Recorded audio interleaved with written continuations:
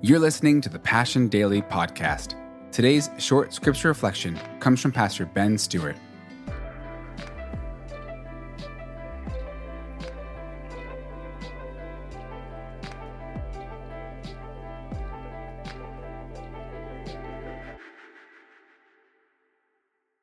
Well, welcome to session 2 of From Anxiety to Intimacy. I remember when I was in my 20s, once I hiked to the bottom of the Grand Canyon, spent a day down there.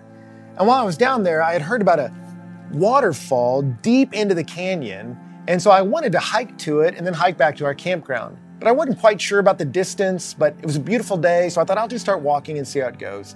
And as I started walking, I started to realize, I don't know how long I've been walking. I'm not sure how long it'll take to get there. I'm not sure when it'll get dark. I'm not sure how I'll get back. And the more I started to think about that, the more anxious I felt. And then I realized I don't have enough supplies. I didn't bring food. I didn't bring water. I need to run. And so I started to run down this trail. And as I did it, I passed this young couple.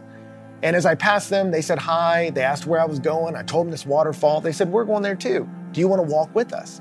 I said, I don't have time for that. So I said no, and I just kept running. And the more I ran, the more anxious thoughts filled my mind until finally I thought, maybe I passed the waterfall. Maybe I'm running out into the wilderness. I got to find higher ground to get perspective. And I started scampering up this hill. I scared a deer, or better, he scared me. And I came tumbling down this hill, drove a thorn through my hand, so I was bleeding, muddy, sweaty, freaking out. And then finally, I heard in the distance the roar of a waterfall. And as I turned the corner and walked up to it, there was that young couple sitting at the base of it, enjoying a lovely lunch. And I'll never forget, they looked up at me and said, what happened to you? As I was covered in dust and blood and late, they realized something went wrong and there was no disguising it. I just had to tell them, well, I freaked out. And anxiety can be a powerful motivator of activity. It just doesn't always lead you in the most productive of directions. And so that's why we're talking about this. How do we move from people who are caught up by our anxiety to people who are walking in peace and intimacy with God? And one of the best passages for that is Philippians chapter 4. I try to live in Philippians 4, where Paul says in verse 6, don't be anxious about anything, but in everything by prayer and supplication with thanksgiving, let your request be made known to God. How do we deal with anxiety and move from anxiety to a place of enjoying intimacy with God? Let me give you your first challenge here. It's to release your anxieties to God in prayer. I love the verb that Paul uses there, the tense of it. He says, let your request be made known to God. It's like we have this anxiety inside of us and it wants to get out. And what he's inviting there is let it get out. Create an environment where those anxieties and fears that are with you in the morning in your chest can rise up and leave you. How do we do that? He said by prayer and supplication. So one of the ways we fight anxiety is with prayer and application, releasing our concerns to God. Prayer there is just the general term of creating space to interact with God, which I'll talk to some people that say, Ben, I don't have time for that. I have so much I have to do. But let me tell you what they say in sharpshooter circles in the military. They say slow is smooth and smooth is fast. If you try to rush a shot, you're likely to miss. You'll have to reload and shoot again. You end up your hurry costs you accuracy.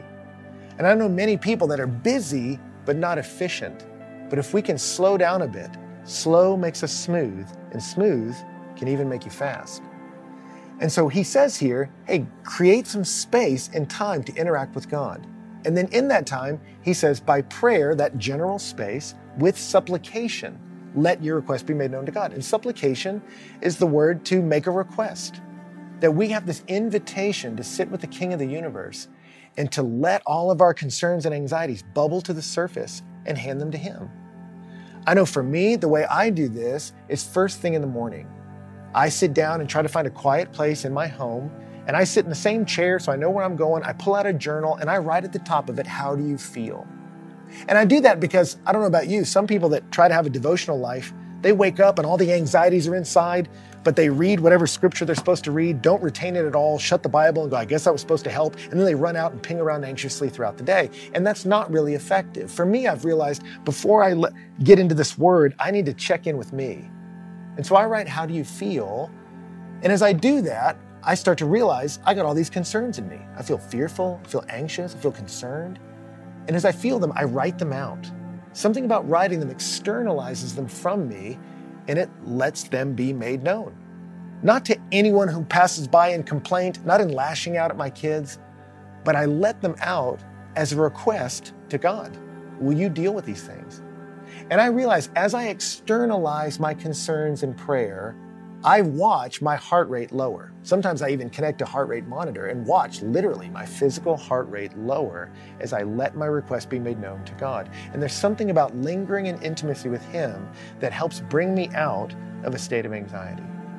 There's more to be said. That's why there's a few more sessions here. But I want you to try that. That's your challenge.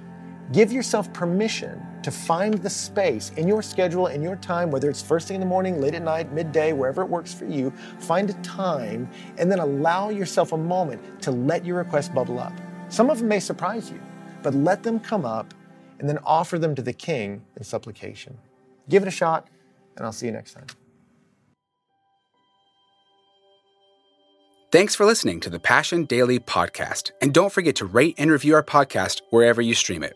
You can also subscribe to the Passion City Church and Passion City Church DC podcasts for our full messages every Monday.